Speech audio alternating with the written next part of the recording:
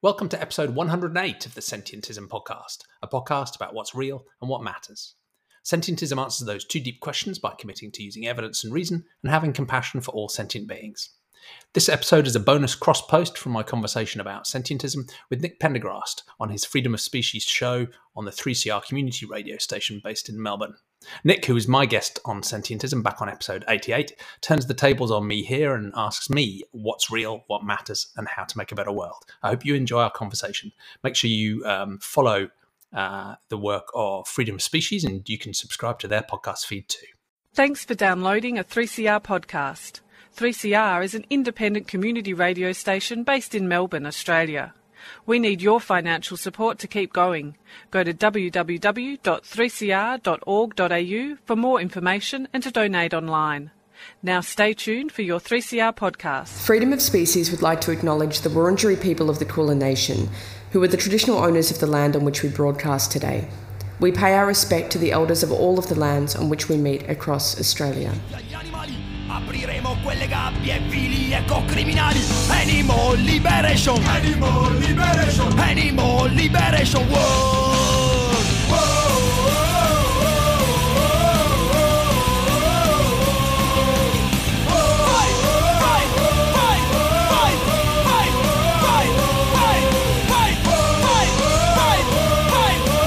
animal liberation. Freedom of Species, we're a show that brings animal advocacy to the airwaves of 3CR Community Radio. Before us, you heard Sally with Out of the Pan. Make sure you check out that show for all things pansexual every Sunday from 12 till 1. Today on the show, I am joined by Jamie Woodhouse, who is host of the Sentientism podcast. Great to have you on the show, Jamie. Thanks for joining me. Yeah, it's a pleasure to be here, Nick.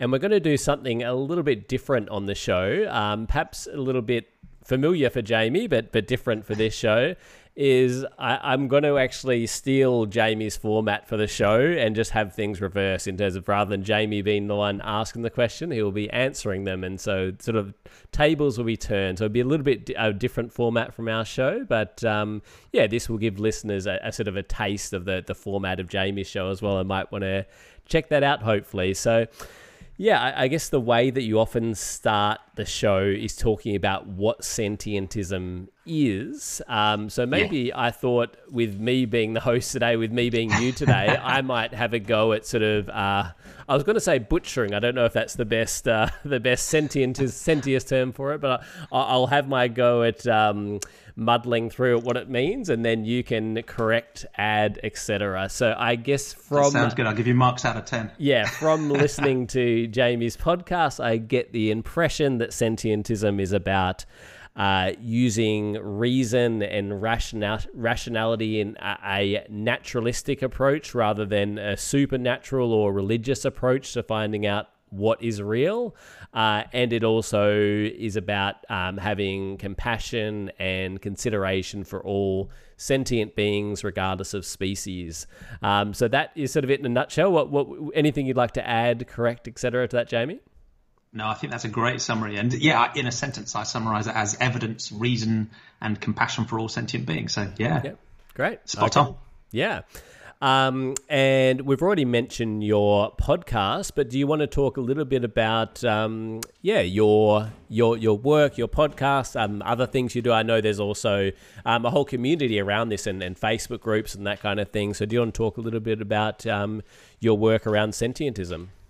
Yeah, so I guess the idea is that it's a worldview, a way of thinking, maybe a philosophy that tries to answer those two deep questions you laid out: what's real and what matters morally. So it links this sort of way of understanding reality, but also a moral stance that tells us, which types of things should matter morally, which we should have compassion for.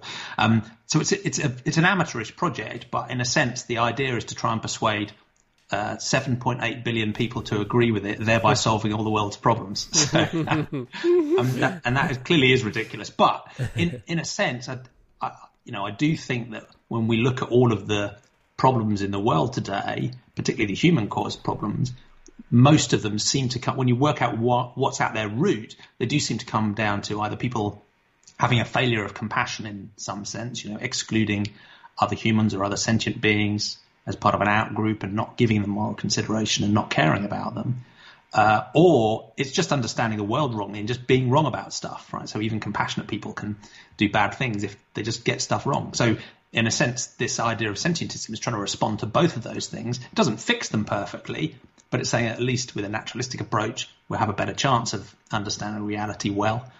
And if we have a sentiocentric compassion, we care about all beings that can suffer, we're not going to exclude any suffering being from consideration. So it doesn't answer all of the problems, but it tries to set a baseline. So I guess the things we're doing, one is trying to develop that philosophy. We do want it to be, academically well-grounded and rigorous, if you like, but also something that's very, very easy to understand in that sentence: evidence, reason, and compassion for all sentient beings. So we're doing some work to develop that philosophy and round out its edges and think about its implications. But we're also doing outreach to connect with academics, philosophers, activists, influencers, to try and find people who already seem to think this way and to get them involved and to build communities around the idea as well. So as you said, our biggest sentientism community is on Facebook, but we're on a bunch of other places as well. We have a website, sentientism.info, and the communities are open to anyone who's interested in these sorts of ideas, not just people who sign up to sentientism. It's just a worldview. There's no membership, there's no money, there's no hierarchy, there's no structure. It's just a way of describing how more and more people are starting to think about the world and how to do good in it. Yeah, and I was actually thinking, do we need to define sentience? And I think you have sort of done that in a way of ability to suffer. But I guess just thinking we've got a wide range of people listening in. That definitely includes animal activists, but could also just include people just tuning into 3CR. Do you think that explains it enough? Or is there anything you'd like to say, I guess, for those who are maybe quite new to these conversations about what sentience is? Yeah, it's an unfamiliar term to many people. And I do think that, can they suffer question is probably the quickest way to develop an intuition for it. In a way, it's the capacity to have experiences. And we might call the negative experiences suffering. We might call the positive experiences flourishing. But in a sense, it's the ability to have any experiences at all. It sounds quite like consciousness, and some people use the two terms in the same way.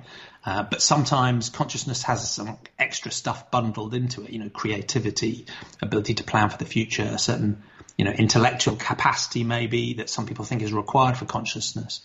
And sentience zeroes in on what I see as the morally important bit, which is the capacity to suffer, the capacity to flourish, and to feel and have value. Yeah. So that's how I describe sentience. And I guess, without getting too scientific, which isn't my expertise at all, but I guess things like a central nervous system to feel pain, that kind of thing, would be sort of somewhere within that mix in terms of sentientism. So that's one of the weird things about sentientism is it doesn't actually define the mechanism, if you like, of sentience. It doesn't say, what it really is. It says it's just this capacity to suffer or to flourish. So there's actually, you'd be surprised at how many different views there are about, what sentience is. But yeah, my view would, I think, be roughly in line with scientific consensus, which suggests that from the evidence we've gathered so far, some sort of centralized nervous system seems to be required for the type of sentience we're talking about. The naturalistic part of sentientism just says, look, we should follow the science. So we should be uncertain. We should have humility. We should be always open to new evidence. There's new research happening all the time. But yeah, I think that's where the fairly solid scientific consensus is at the moment. If you have some form of fairly centralized nervous system that helps you, that means you have the capacity for sentience. If you don't, you probably don't. Yeah. But like I say, it depends how weird you want to get. But there are many different views of, what sentience and its characteristic might be, and also how widespread it might be across different types of species and different entities, even beyond animals. Yeah. And I was even thinking, and obviously we probably could spend the whole show sort of breaking down these terms, but I was thinking that you've used the term naturalistic quite a bit as well. And like some people might kind of associate that with nature or something like that, like environmentalism as well. But I guess it's more referring to having that worldview rather than a religious or supernatural worldview. So maybe in the next bit, if you want to say anything about that, but also the question you asked your guest and I'll ask you is what you believe in, but also going back to your childhood, early days. How does that differ in terms of were you brought up in a religious household or a non-religious household? So either or both of those things. Yeah, well, I can probably tell you my personal story, and then that will lead up to this naturalistic approach I try to take now.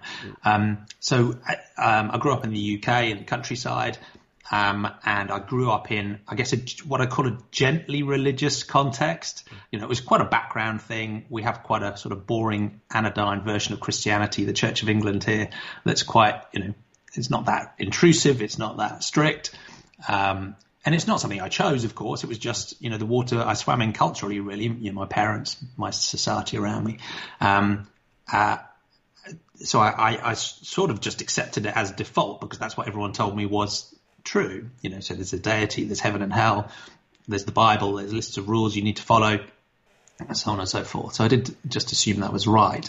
I guess in my early teenage years, I started to explore a little bit more deeply, partly through understanding the history of Christianity and all of its thousands of different varieties, but also learning about the social history of other religions as well. And it very rapidly just became clear to me that these were all much more likely to be human creations than they were creations of some perfect overarching being.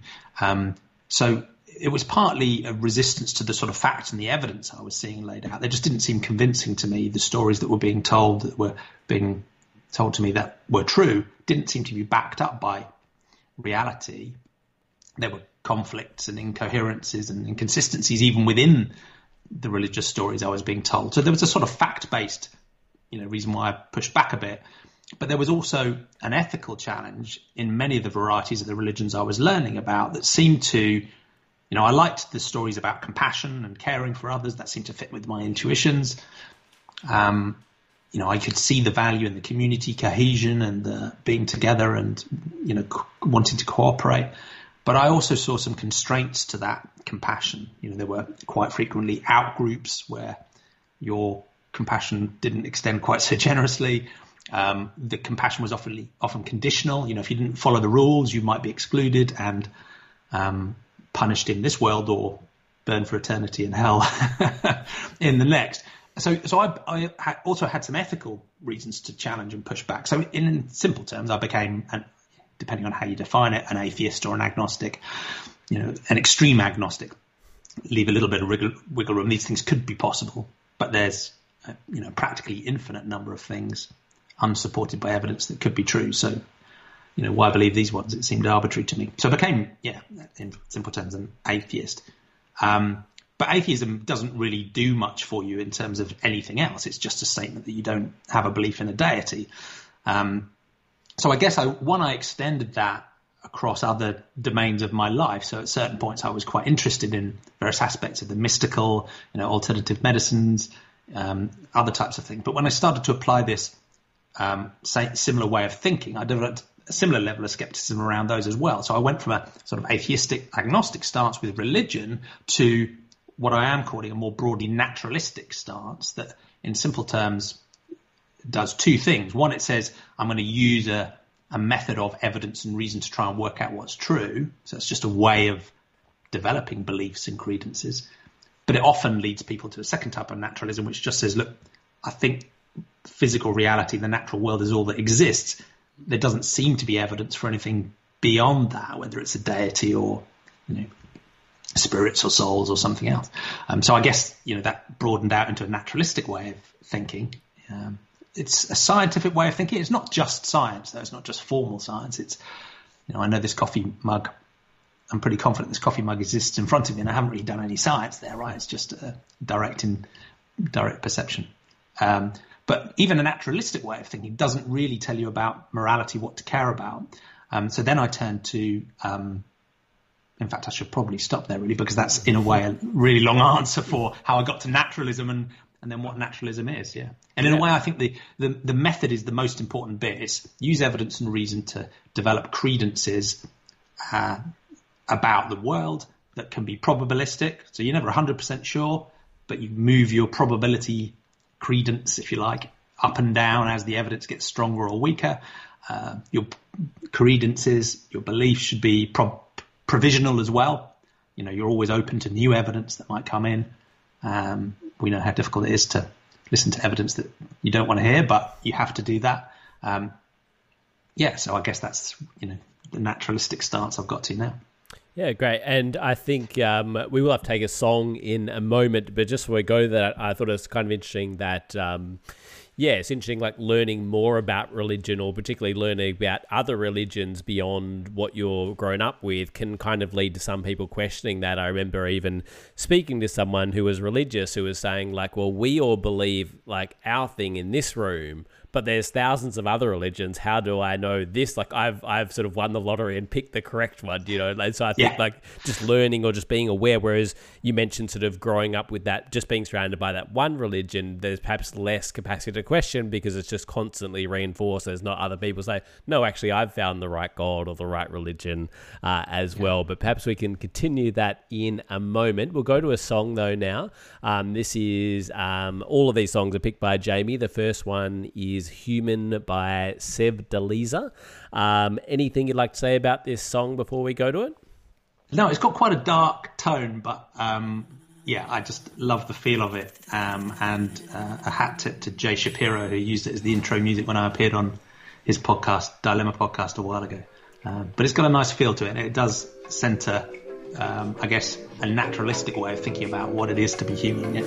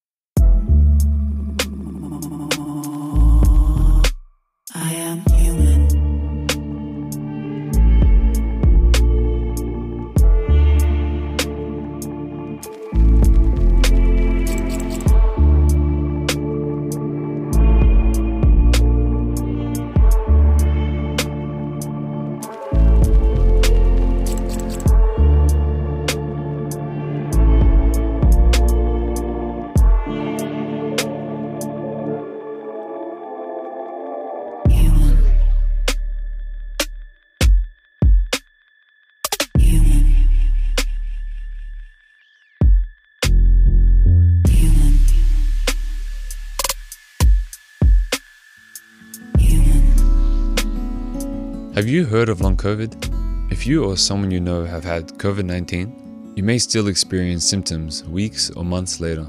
There are many symptoms of long COVID, but the most frequent are extreme tiredness, shortness of breath, and muscle aches and joint pains. Anyone can experience long COVID, including children. You can find information in your language on the Health Translations website, healthtranslations.vic.gov.au. Just type long COVID as a keyword. A 3CR supporter.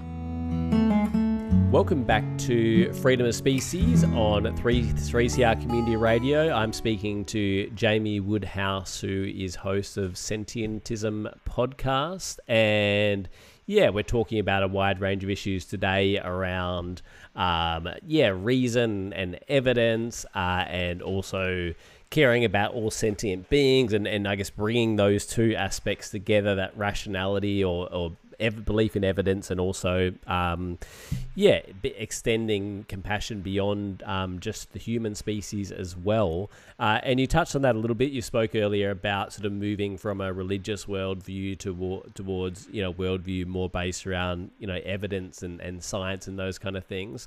And you also mentioned that you connected with some aspects of religion in terms of some of the compassionate aspects, which was limited as well in terms of who that was extended to, but there was, I guess, always that compassion there. But did that compassion always extend beyond the humans, or was that something that occurred later on? Yeah, that took me a while too. So to continue the journey, if you like, I guess I got to this sort of naturalistic way of thinking about the universe, but it doesn't necessarily guide you that strongly to a sort of moral stance and ethical stance. So I was quite drawn at that point to humanism, secular humanism. And I don't know how many of your listeners are familiar with that worldview and that movement. Sometimes it can sound like it was invented in the Enlightenment in Europe, but as with many of these ideas, it has much deeper, more ancient roots. And in a way, it takes that naturalistic way of understanding evidence, reason, and says, look, we don't really need a supernatural or a religious framework for our ethics. We can commit to a universal compassion, and the clue is in the name, for all humans. So to me, that took what I liked about this naturalistic way of thinking, and it layered on a more rational ethic that said all humans matter. And to many of your listeners, you'll already be anticipating there's a challenge or a limitation there. That was a part of the challenge I then started to spot within humanism. So I was probably a fairly typical humanist in that when I thought critically about my compassion, it already wasn't really just restricted to humans. I already cared in some conditional sense about non-humans as well. And I cared about them for the same reason I cared about humans. The reason I cared about humans as a humanist was because of their capacity to suffer, to flourish, and I could identify with their point of view, their perspective, in a way that seems quite central to me once you've gone to a naturalistic ethics that isn't about compliance or obedience or submission to a deity. If you're going to have a more, real world grounded ethics, it's almost central that we have to try and take the perspective of the other. And it's our appreciation for that perspective, emotionally or intellectually, that means we care about them. We choose to care about them. I don't like suffering. Pretty sure you don't either. Ethics is just my choice to care about that. And the boundaries were already a little bit flexible because, we had a companion animal as a member of our family. I certainly would not have seen causing suffering to non-humans as morally neutral, right? So in a sense, I already had this sort of porous boundary and allowed some non-humans in. But as with most people on the planet today, and certainly the people around me then, I didn't play through any of those implications. My sister went vegetarian quite early, so that was one of the factors in our environment that just prompted me to start chipping away at this and thinking, hold on, there's something wrong here. There's a limit here that doesn't make sense. And if you're committed to a naturalistic way of thinking, trying to check your own biases and break through those social norms and try and be more compassionate and more rational, there's something going wrong here. And that did lead me to go vegetarian in my, I guess, early mid-20s, partly because I recognized that link from, care about other humans because of their capacity to suffer. They're not the only beings that have that capacity to suffer. Isn't it arbitrary to restrict my consideration? And So, that was one practical step I took. But then clearly that's only another partial step, and you might argue that any step we take is partial because there's no perfection to be achieved here, right? But it did take me probably another 20 years or so to make another big change and to go vegan. Sort of embarrassingly long period of time. But when I went vegan, that coincided with me also having another slightly more structured think about humanism and its limitations. So I kept coming back to this idea of humanism, saying, look, I like the naturalism, I like the universal compassion, but I was increasingly disturbed by its anthropocentrism, its focus on the human, even though some humanist organizations do update their definitions and say, we also have a concern for other non-human animals. It was very clearly tokenistic. It's not central to what they're trying to do. And so in a way, that's what led me to think about basically borrowing this quite obscure term sentientism from animal ethics academia, trying to recast it in a more modern light and, make something more publicly known. So. Yeah, and you mentioned the... I guess think about ethics, and you mentioned you weren't brought up particularly religious, but there was perhaps some aspects of morality that you did get for religion. So I guess a question I'd be interested in is, definitely some people, and perhaps when they're raised, when their life is maybe where religion is more central to their life, there is that question of how do I be moral when the way I was previously moral was through my religion. So did you have that issue, or was it more because it was perhaps not essential to your life, it was less of a challenge in that regard? Yeah, that can be a real difficulty for some people. It leaves a real gap, and they have this sense of having to rebuild and create morality or find a new route to morality. And I didn't really find that as a difficulty because, and I think this is probably true of many religious people too, we actually under the covers already have a sort of default compassionate morality that for many people is actually more deeply rooted than even the religious stuff they've learned. So in a way, part of the reason I was challenging my religious worldview and ethics was because of a more intuitive universal compassion that I already had. So in a way, moving away from the religion really just freed me to explore that and build on that rather than feeling like it left a gap. And I think you'll find that in the social history of most religions as you learn about how they have evolved, because although some of them will say, here is the incontrovertible unchanging word of God, of course, religious worldviews in communities shift their ethics over time.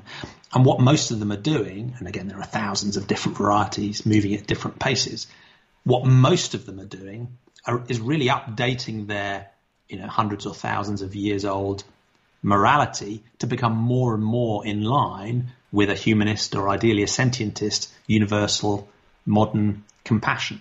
So, the process of cherry picking and editing out the nastier bits of the Bible and emphasizing, the more universal compassion stuff, is a deliberate process of editing.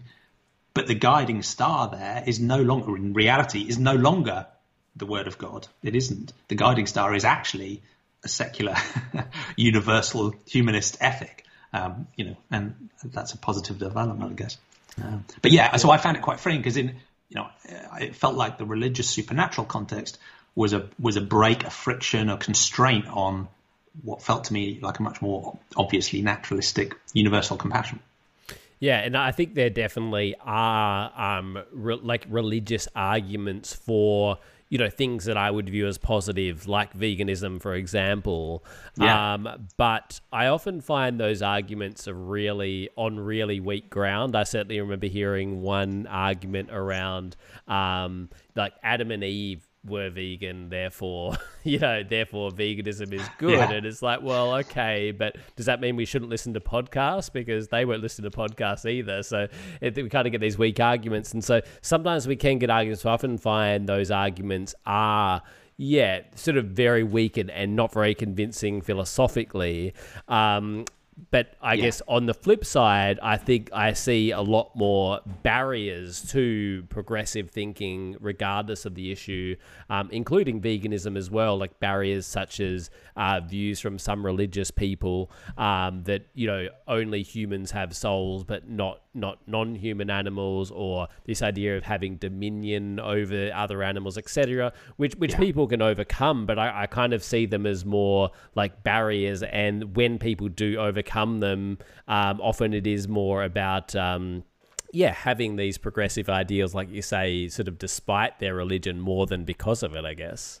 Yeah, and I think that probably is fair to say, and it's always difficult to, you know, generalize when we're talking about such a complex, rich picture as the world of religion, because many religious people and religious communities have, I think, done, you know, really powerful, positive work in progressive human social causes, and in, you know, you look at the Animal Interfaith Alliance, for example, and there's some people working within a bunch of different religions, you know, Eastern and Western and African, trying to push their religious communities to be more compassionate about non-human animals as well. So there's a lot of positives there, but I agree that generally that's because the people driving those movements have an underlying compassion, and they're driving those changes despite the history and the context and the formality of their religion, not because of their religion. They're doing it because of compassion. They're not doing it because of a deity or a god. They might disagree with that, but I think that's fair. And I do also think it's fair that when you look across the full cast of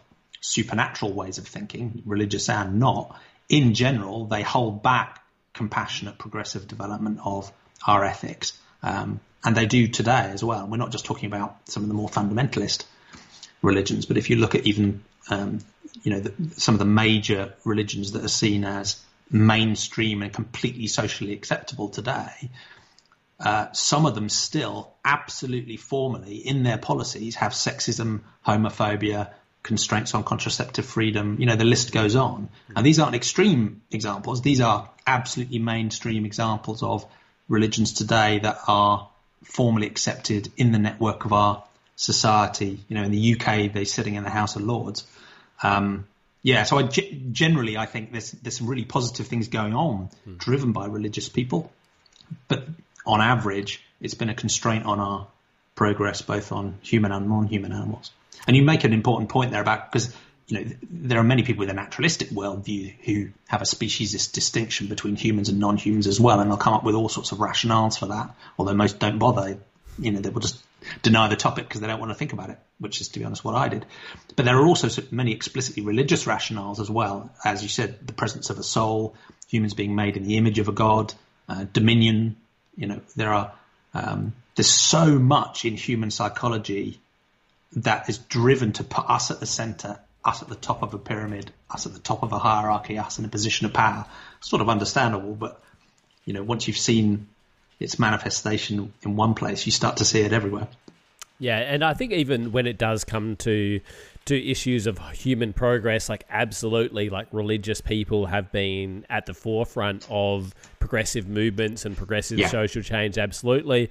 And like in a way, like if they want to say that was because of their religion, that's fine as well, and perhaps they know better. But I just remember hearing an analysis from Kim Socha, who's written about atheism and animal liberation, and she was talking about Martin Luther King's famous "I Have a Dream" speech, and she was saying basically if you take out the religious stuff from that speech, all of the substance is still there. Like because he was religious, there's sort of some references of like God's children, etc.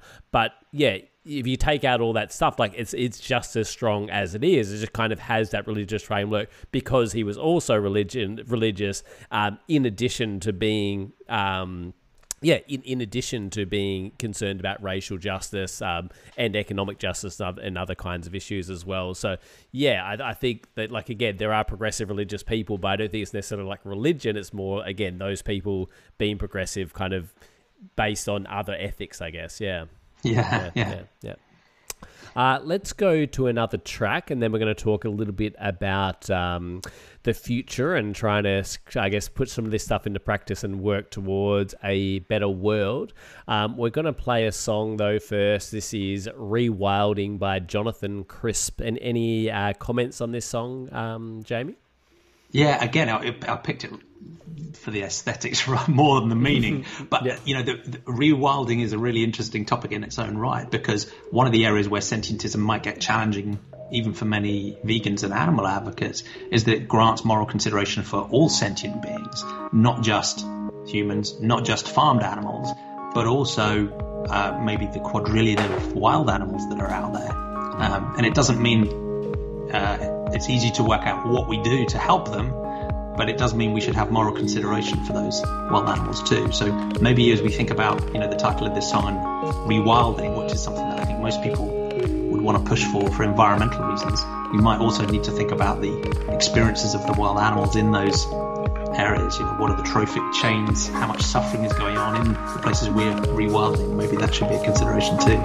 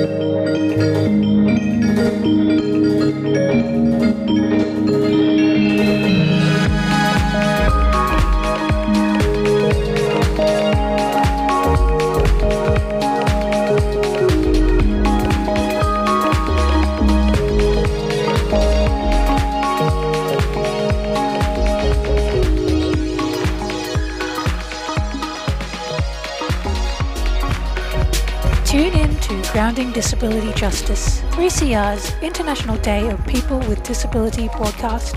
On 3rd of December, 7am to 7pm, we're making space to explore what disability justice has been and will be on these lands, with programming led by Black and Indigenous community members, in addition to programs by disabled broadcasters from the 3CR community. Visit 3cr.org.au/Disability Day 2021. You're listening to 3CR Community Radio 855 AM. Visit the 3CR website at 3cr.org.au/podcast to hear the most recent recording from each show, or 3cr.org.au/streaming to listen live.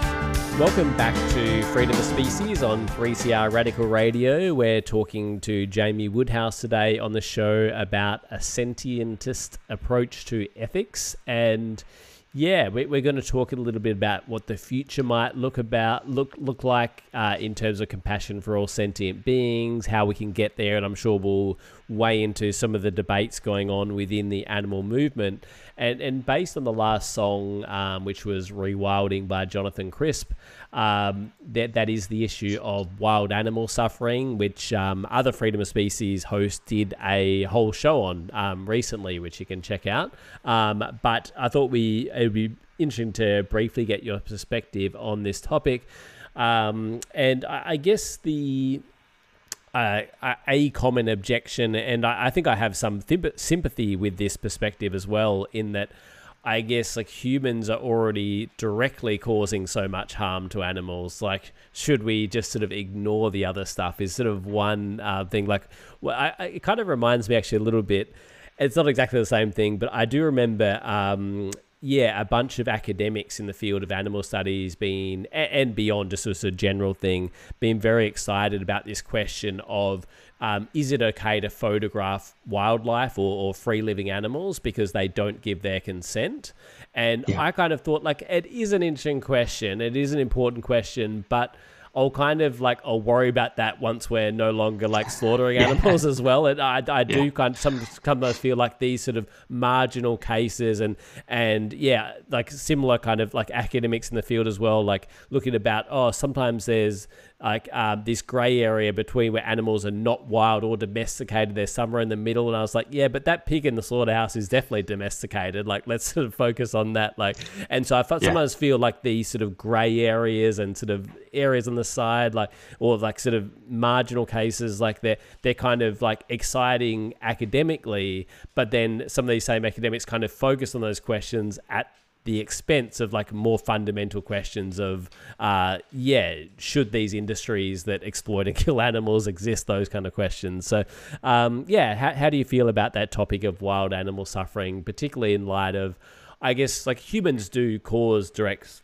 harm to wild animals as well, but I guess the animal movement tends to put a lot of effort, quite rightly, into the use of animals for food, because that is where such a huge number of animals are killed. But your thoughts on the wild animal suffering topic? So one of the irritating things about this sentientism idea is it doesn't really tell us what to do about specific topics. It doesn't tell us how to prioritize. It doesn't tell us how to organize. It doesn't tell us what the right answers are. It just tries to set a really simple baseline to say. I think that can be a positive thing as well. Like, I do too, right? So it's irritating in a way, because when you say, right, what should we do about X? The answer is, well, sentientists will disagree. But I think that's also its power, is that it's trying to just focus really strongly on setting this baseline, which says, look, we should have a naturalistic way of understanding the world. Engaging with reality is the best way to understand it. Never perfect, but it's the only approach viably we have, rather than just making stuff up. So let's stick with that. And then on the compassion side, it says all sentient beings warrant compassion and moral consideration. And so in a sense, a sentientist stance would say, look, you might argue about priorities. You might say that wild animal suffering shouldn't be a priority. You might argue that it's really complex, so we don't know what to do. You might worry that humans have a terrible track record of intervening in stuff and things tend to go badly, so we shouldn't intervene. You might have this sort of romantic view of the wild as, almost intrinsically good in its own right, and therefore we should leave it alone. And I guess sentientism would say, well, you can think those things if you like, but none of those are a reason for withdrawing our moral consideration from those wild animals. You might choose not to focus on them, you might not choose not to intervene, but you still have to maintain that moral consideration for each of those sentient beings. And I do think that will shift our calculus as we think about what to do and what not to do, because I guess one of the most important things about wild animal suffering, and I'm open-minded about how much of a priority it should be, is it's not really a marginal question in terms of its scale. So one way you might think about trying to make the world better from a sentientist perspective is you start saying, okay, let's identify the sentient beings and where are they? And you might anthropocentrically say, well, okay, we've got 7.8 billion humans. We've got maybe 80 to 100 billion land animals every year being cycled through the horror of land animal farming. You might look at, the couple of trillion fish that we farm or catch every year. And those are obvious central places to start because of human agency and the role we play in the catastrophic suffering across those populations. When you start thinking about the wild, you go to a completely different scale. It's very hard to calculate, but people have talked about a quadrillion, the next step beyond, another 3 zeros beyond a trillion, quadrillion sentient beings potentially out there that are also having experiences. And sentientism simply says they matter too. So I share a lot of the skepticism about human hubris and our intervention in the wild. Although, as you say, we're already intervening massively in the wild, so it's not really a choice about whether we intervene or not. At the very least, we should look at our interventions and try not to cause so much harm to wild animals. I think there's also a lot of valid concern about the level of complexity. We're talking about multi-layered, complex ecosystems with feedback systems that we don't fully understand, and the idea of us, arrogant humans charging in there and trying to make changes. Absolutely, we should be concerned about that and be cautious. But at the same time, there are some quite simple things we can already do now and are being done to help wild animals, whether it's wildlife corridors, whether it's vaccinations for wild animals, whether it's sensible fencing and segregation instead of culling, whether it's contraception maybe, again, instead of culling. So there are some sort of more solid things we can see a really strong route to reducing wild animal suffering too. And I think there's also another concern which comes back to this ethics thing. A lot of thinking in ethics is about human agents, and what I mean by agents is the things that are taking moral decisions and judging those decisions as to whether they're right or wrong or good or bad. And I think that's an important central thing of ethics. What are we doing? Are we doing good things or bad things? Our actions, our intent, are they good or bad? So people will talk about virtue ethics or list of rules we have to comply with, or and all of those things are just really looking at the human agent and saying, are we doing good or bad? The danger with only focusing on humans as agents is that you imply that as long as a human isn't doing a bad thing ethically, there are no problems remaining. And frankly, that just isn't true. We see that even in the human sphere, right? If there's a natural disaster, there's an earthquake, no human caused that, but we still see it as a moral problem, an ethical problem, because of the results that are happening to the moral patients, the victims of this thing. And I think that's an interesting way of thinking about wild animal suffering as well. Is, yes, there's wild animal suffering that humans are causing, and we should stop doing that. That's pretty obvious. But there's also a lot of wild animal suffering that humans have no involvement in at all. It's not our fault. It's not our problem. There's no human ethical mistake that's been made, but that suffering still matters. It doesn't mean it's easy to work out what to do and how we should prioritize. But again, that's probably too much of a rambling on answer. But that's the appeal I come back to is, there are many difficult challenges there, but let's just not lose that core moral consideration for each of those sentient beings.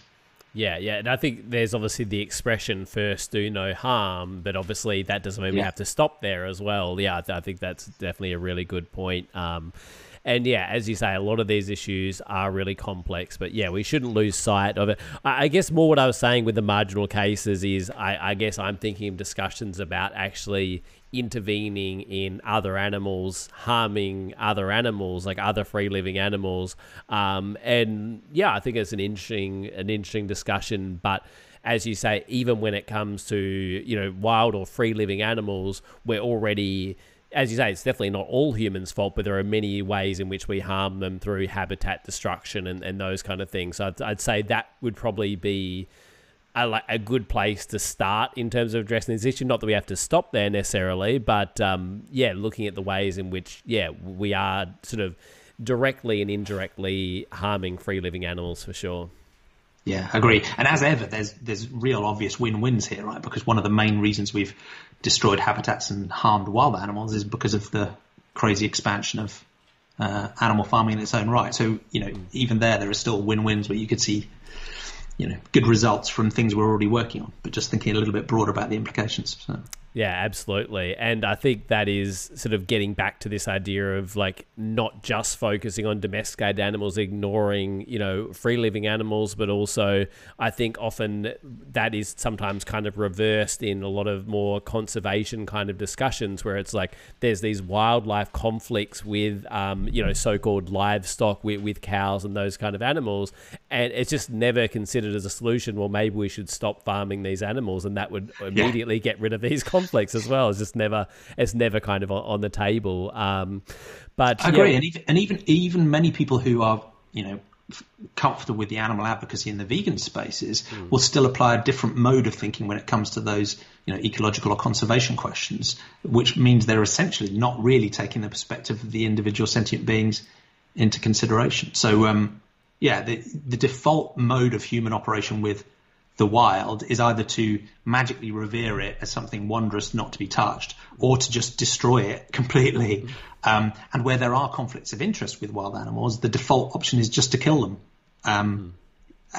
And even many, supposedly ecologically, environmentally sensitive people will, posit those types of solutions to protect habitats.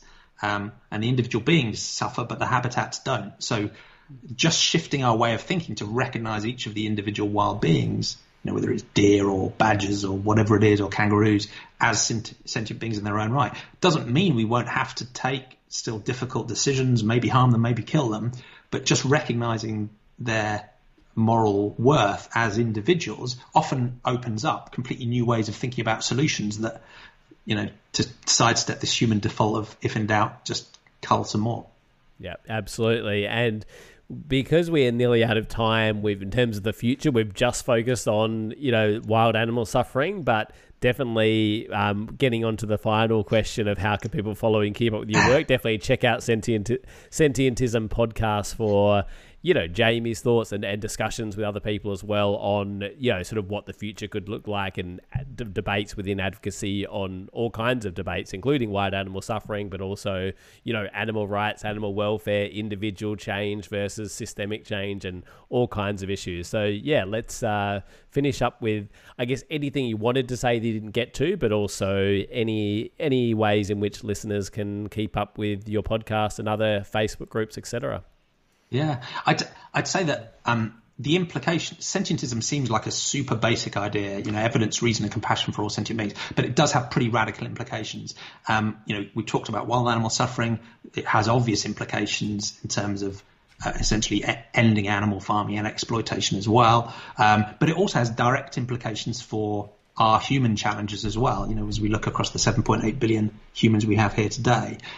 So in terms of, rejecting discrimination, granting moral consideration to all humans because they're sentient too, irrespective of their background, caste, race, culture, sexuality, so in a sense it shares that progressive, open-minded, liberal humanist stance for humans, but just extends that to all sentient beings. It also slightly more crazily might get us intellectually ready for if there might one day be artificial or even alien sentience we encounter or create. But the implications go on and on. So we've thought about what might sentientist politics look like, what might a universal declaration of sentient rights look like, how can we upgrade all of the sort of progressive things we're trying to do for humans and just expand them out to all sentient beings. So the places I'd point people towards, sentientism.info is our website that has the links to everything. We run a Sentientism YouTube and podcast. Anyone is welcome to join our online community groups. They're open to anyone interested, not just sentientists. So if you just like this sort of stuff, come and join and have a chat. Biggest one is on Facebook, but we're on most of the other platforms as well. And we're on Twitter as well, at Sentientism and at Jamie Woodhouse. And if you're struggling with the term, because I know it has a few too many syllables, it's just sentient with ism on the end, and then hopefully that will sink in and become a little bit easier to say. Yeah, it's been a pleasure to be here. It might have been useful for me throughout the discussion to think about that as well. But just before we take off, just a couple of announcements.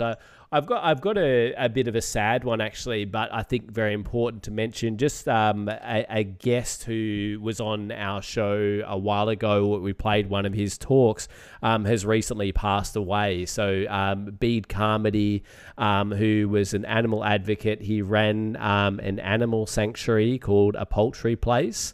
He passed away recently, and I think he was just someone who really, I don't know if he was aware of the term sentientism, but definitely lived that in his everyday life in terms of running an animal sanctuary like by himself. Like he got help as well, but he was the only one living there on site and running that full time, while he also worked for Amnesty International full time as well, doing human rights work. So quite an amazing activist. And even though we're a movement for animals, I think it's really important to to celebrate the work of people done like Bede. Fortunately, the animals, or many of the animals from a poultry place, have been rehomed at Edgar's Mission, another animal sanctuary, and there was people who donated to that. So thanks to everyone who donated and made that possible, and so they found a good home there. Bede was a really great speaker, and with that sort of juggling that full-time human rights work, animal sanctuary as well.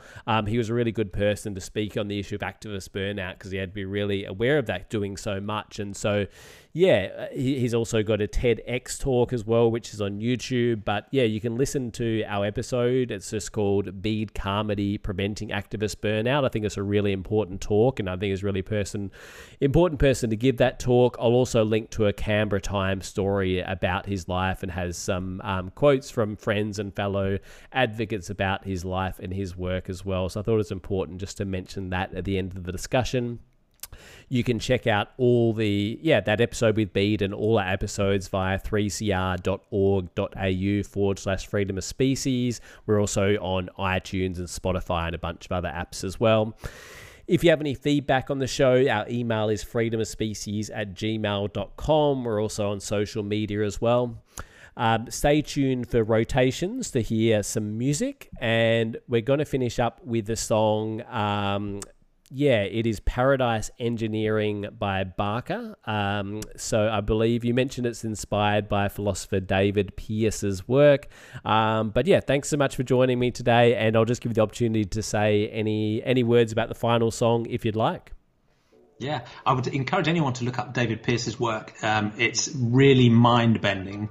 He's a vegan. He has a sentientist worldview. He was a guest on my own podcast as well. Okay. But he also links into thinking unashamedly about the human capacity to use technology to make the world a radically better place for all sentient beings. So if you want some mind-bending, deeply compassionate philosophy, then David Pearce is a place to go. And this track, and in fact the album, was inspired by his work.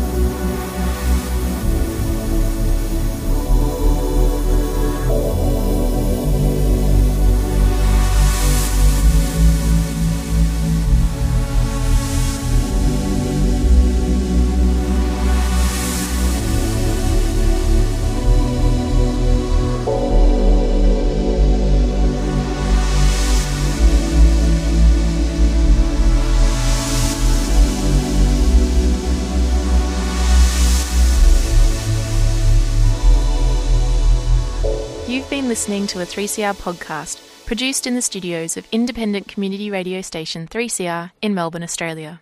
For more information, go to allthews.3cr.org.au. Thanks for listening. You're helping to normalise rational, compassionate thinking. Don't forget to subscribe, leave us some stars or a review. You can visit sentientism.info to find out more, and you'll be very welcome in any of our online community groups. The biggest is on Facebook. If you like what we're doing, why not tell your friends about us?